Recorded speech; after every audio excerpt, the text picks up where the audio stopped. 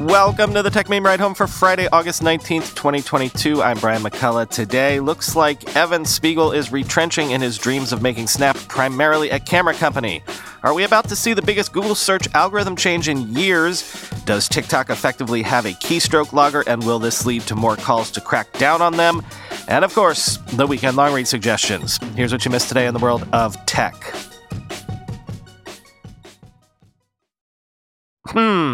I'm trying to make an analogy to Zuck having to give up his metaverse dreams, but kind of doesn't fit. Sources say Evan Spiegel told staff that Snap is stopping future development of its Pixie flying selfie camera as part of a broader reprioritization of resources.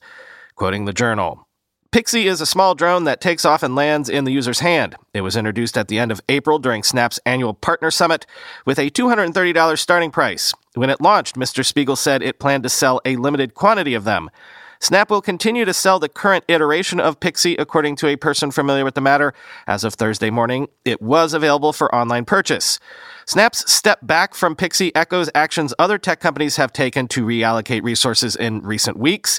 Facebook parent Meta Platforms has moved to give priority to efforts around the creator economy and away from its Facebook News tab and newsletter platform called Bulletin, the Wall Street Journal reported last month. The changes come amid a broader shift within the company toward the so-called metaverse, a more immersive form of the internet, and its efforts to fend off competition from short-form video platform TikTok. Launching successful hardware products has long been a goal for Snap. In 2016, Snapchat renamed itself Snap Inc. It has billed itself as a camera company instead of simply a social media platform. It launched a set of sunglasses with a camera in them called Spectacles for $130. Snap's latest decision around the Pixie drone follows other belt-tightening the company has undertaken. Last month, it said that it would substantially reduce its rate of hiring and that headcount would remain roughly flat. Meta and Twitter have also said they plan to throttle back on adding employees. Robinhood this month said it was slashing about 23% of its full-time staff, end quote.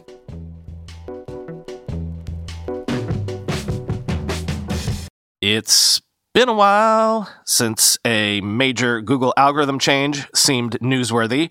Where are my penguin and panda veterans at? But Google apparently plans to prioritize, quote, content made specifically by and for people, end quote, in search in English globally, covering shopping, tech-related content, and more, all part of a major new update.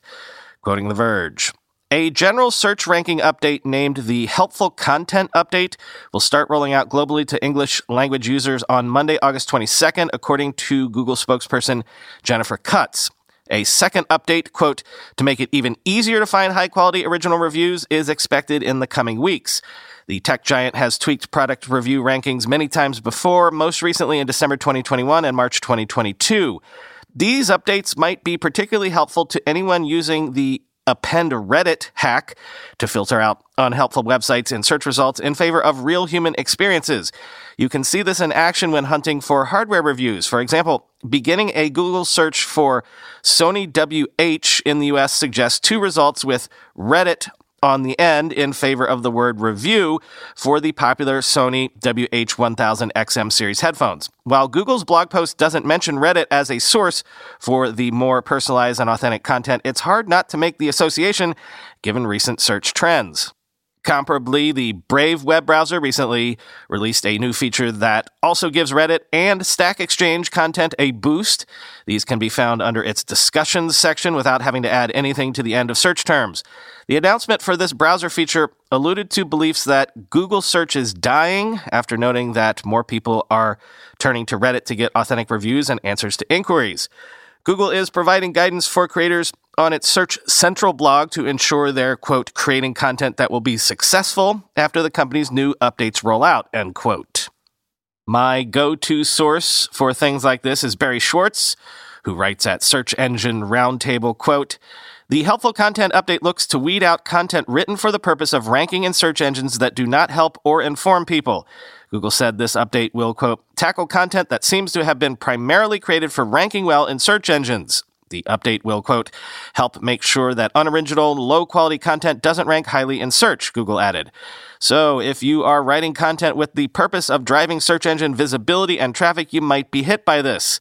It is my opinion that this update will change how SEOs perform content strategies going forward, much like Panda and Penguin changed how SEOs did content and link strategies respectively a decade ago, end quote.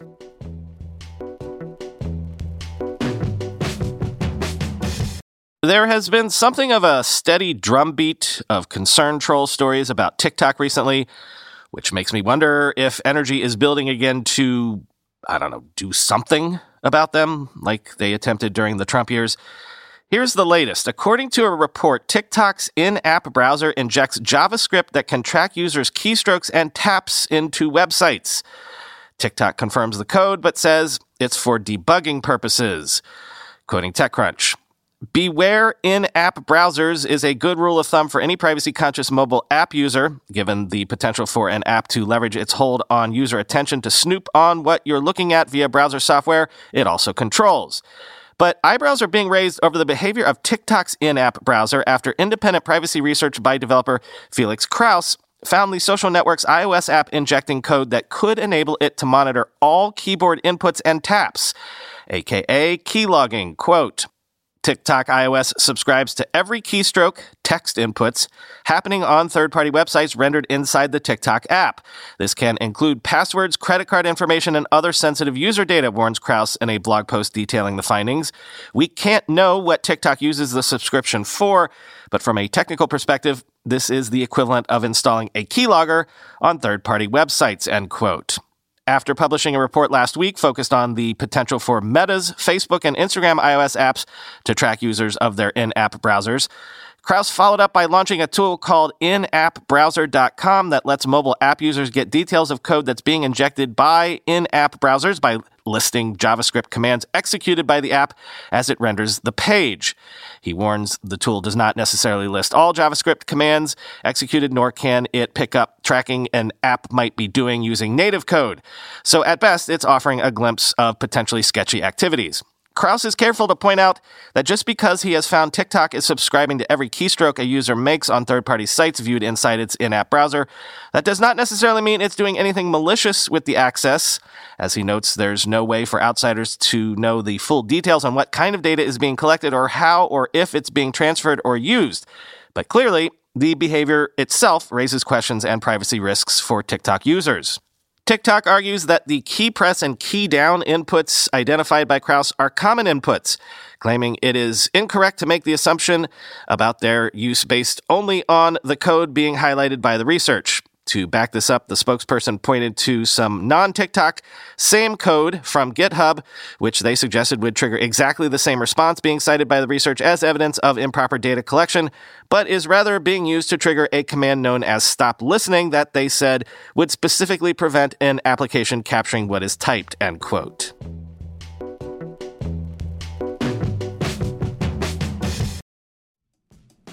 We all know there are things in life that you have to compromise on, but when it comes to your health, there is no compromise. So don't go back to that one doctor who uses your appointment to catch up on the latest headlines, their family group chat, their crossword puzzles, just because they're available right now or they take your slightly sketchy insurance.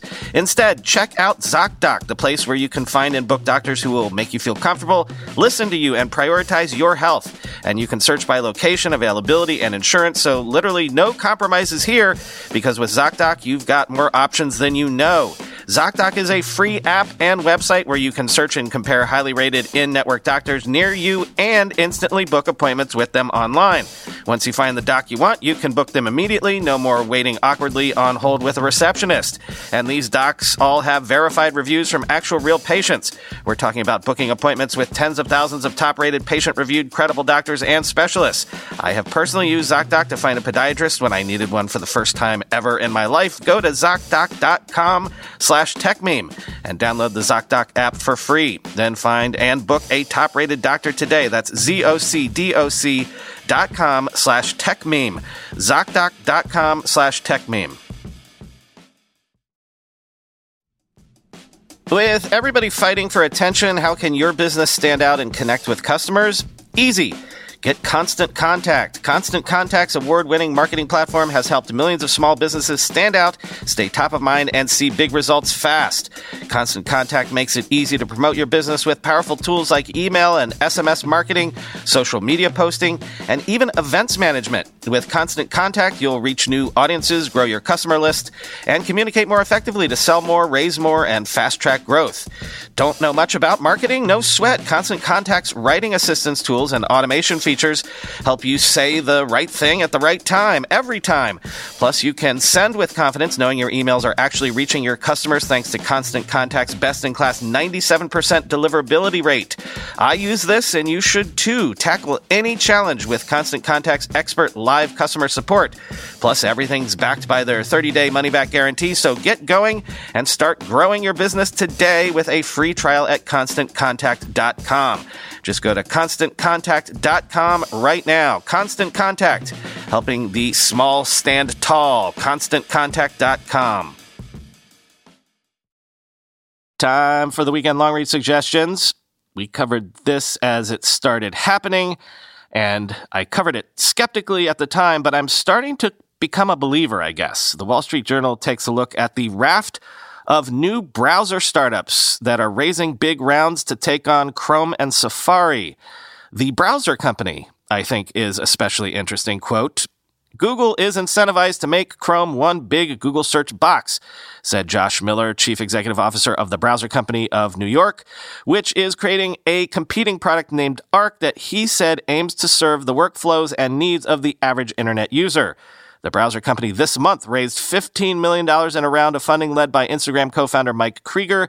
That included Shopify CEO Toby Lutke and Slack CEO Stuart Butterfield, valuing the nearly 3-year-old company at $350 million, end quote. Next, since people are saying that in the end, maybe it was Three Arrows Capital that was the root cause bringing down a lot of the recent crypto bankruptcies, from Intelligencer, a look at the dudes behind Three Arrows Capital. Quote, among crypto's smartest observers, there is a widely held view that Three Arrows is meaningfully responsible for the larger crypto crash of 2022, as market chaos and forced selling sent Bitcoin and other digital assets plunging 70% or more, erasing more than $1 trillion in value.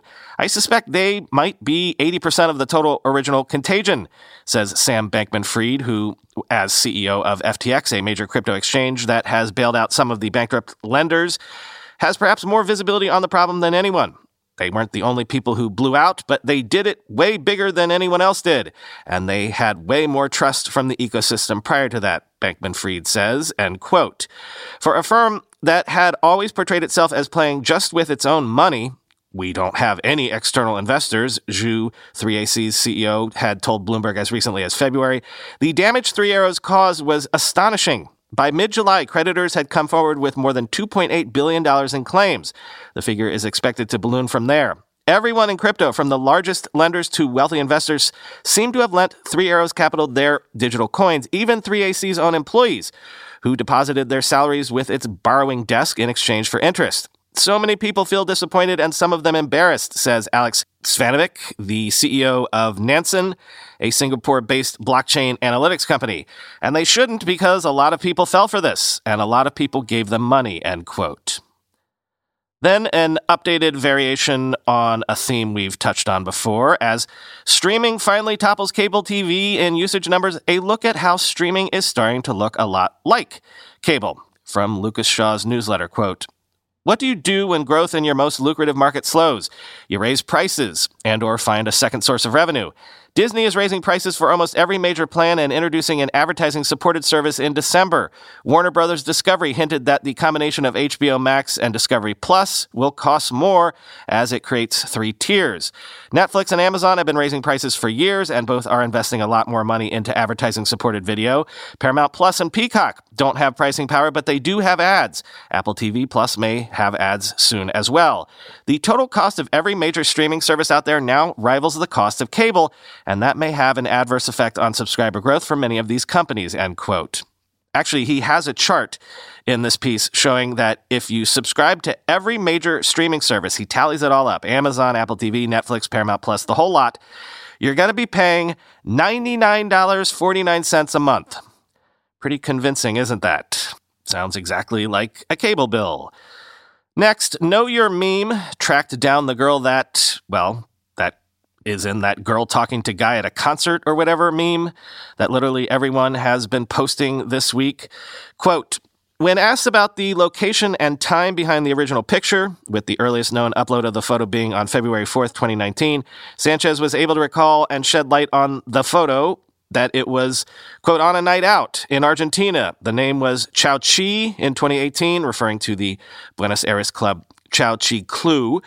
As for who she was talking to, Sanchez told us, quote, he was my boyfriend at the time, now he's my ex, end quote. The reason for the photo being taken of them was, quote, another girl took a photo and we were behind them, meaning that while Sanchez and her ex named Alfrey weren't the focus of the picture, they quickly became the center of attention after the meme started to make the rounds originally in 2019. The meme took off before, in 2019, when it was still circulating primarily within Spanish-speaking meme circles. This week, however, it crossed over into English meme circles, kicking the meme up a notch in terms of recognition, spread, and sheer examples. When asked about her feelings on the format crossing over to English memers, a language and culture she added that she isn't a part of, her response was, quote, I honestly had no idea that the meme resurfaced again, and I never realized the huge number of people who saw it. It makes me laugh a lot when everyone is surprised that it's me. Now I dyed my hair black, so it's harder for them to recognize me, but yes, it's me, end quote. And finally, History Hat time. The Verge looks at how Nokia ringtones became the first viral earworms about 20 years ago right now. Quote, ringtone culture arguably began in the mid-90s with the Nokia Tune, which borrowed from the song Gran Vals by classical guitarist Francisco Tárrega. Wherever you went back then, it was impossible to escape the sound of Tárrega's greatest legacy. Timo Anttila, one of Nokia's early in-house composers, bought his first phone, a Nokia 2110, in 1996. Quote, suddenly everybody got their own phone and everyone wanted to have personal ringtones and background images, he says. First buzzer tunes were really annoying, but those were iconic and changed the sonic environment quite dramatically, end quote. When Nokia unveiled the world's first polyphonic ringtone in 2022, piercing melodies became a ubiquitous part of daily life and took on new significance as a form of personal expression. Around 2005, Anttila realized that wherever he went, he could hear a ringtone that he'd either composed or collaborated on. By that time, everyone had their phone sounds on in public. There were ringtones everywhere, and most of the Finns had Nokias. That was really weird, he says. Nobody knew who did this, and the amount of plays those tracks had globally every day. If you calculate the amount of phones, that would make the Nokia composers one of the most recorded artists ever, end quote. Not everyone appreciated the dulcet tones of Nokia's pioneering ringtone work, though. While working on various versions of the Nokia Tune, Livingston, who ended up installing a recording studio in his cellar, remembers a weak spot in the soundproofing that led to the kitchen. It used to drive my wife mad having to listen to the Nokia ringtones over and over again for hours and days on end, he says.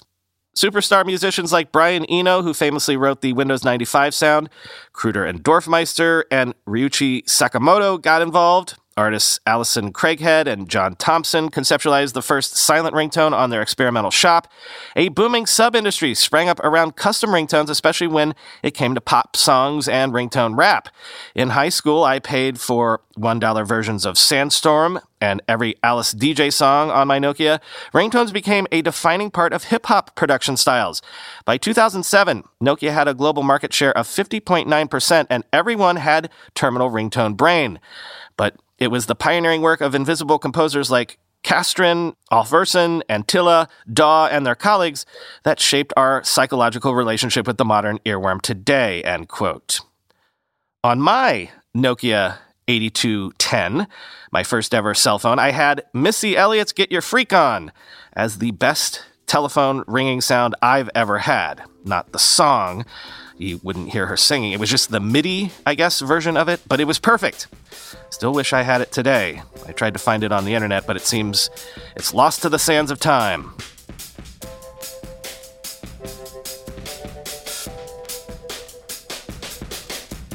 That's all for this week. No weekend bonus episodes for you. With Chris traveling and me with a busy week, there was just no time. So, enjoy a summer weekend. Northern Hemisphere listeners, we don't have too many of those left. Talk to you on Monday.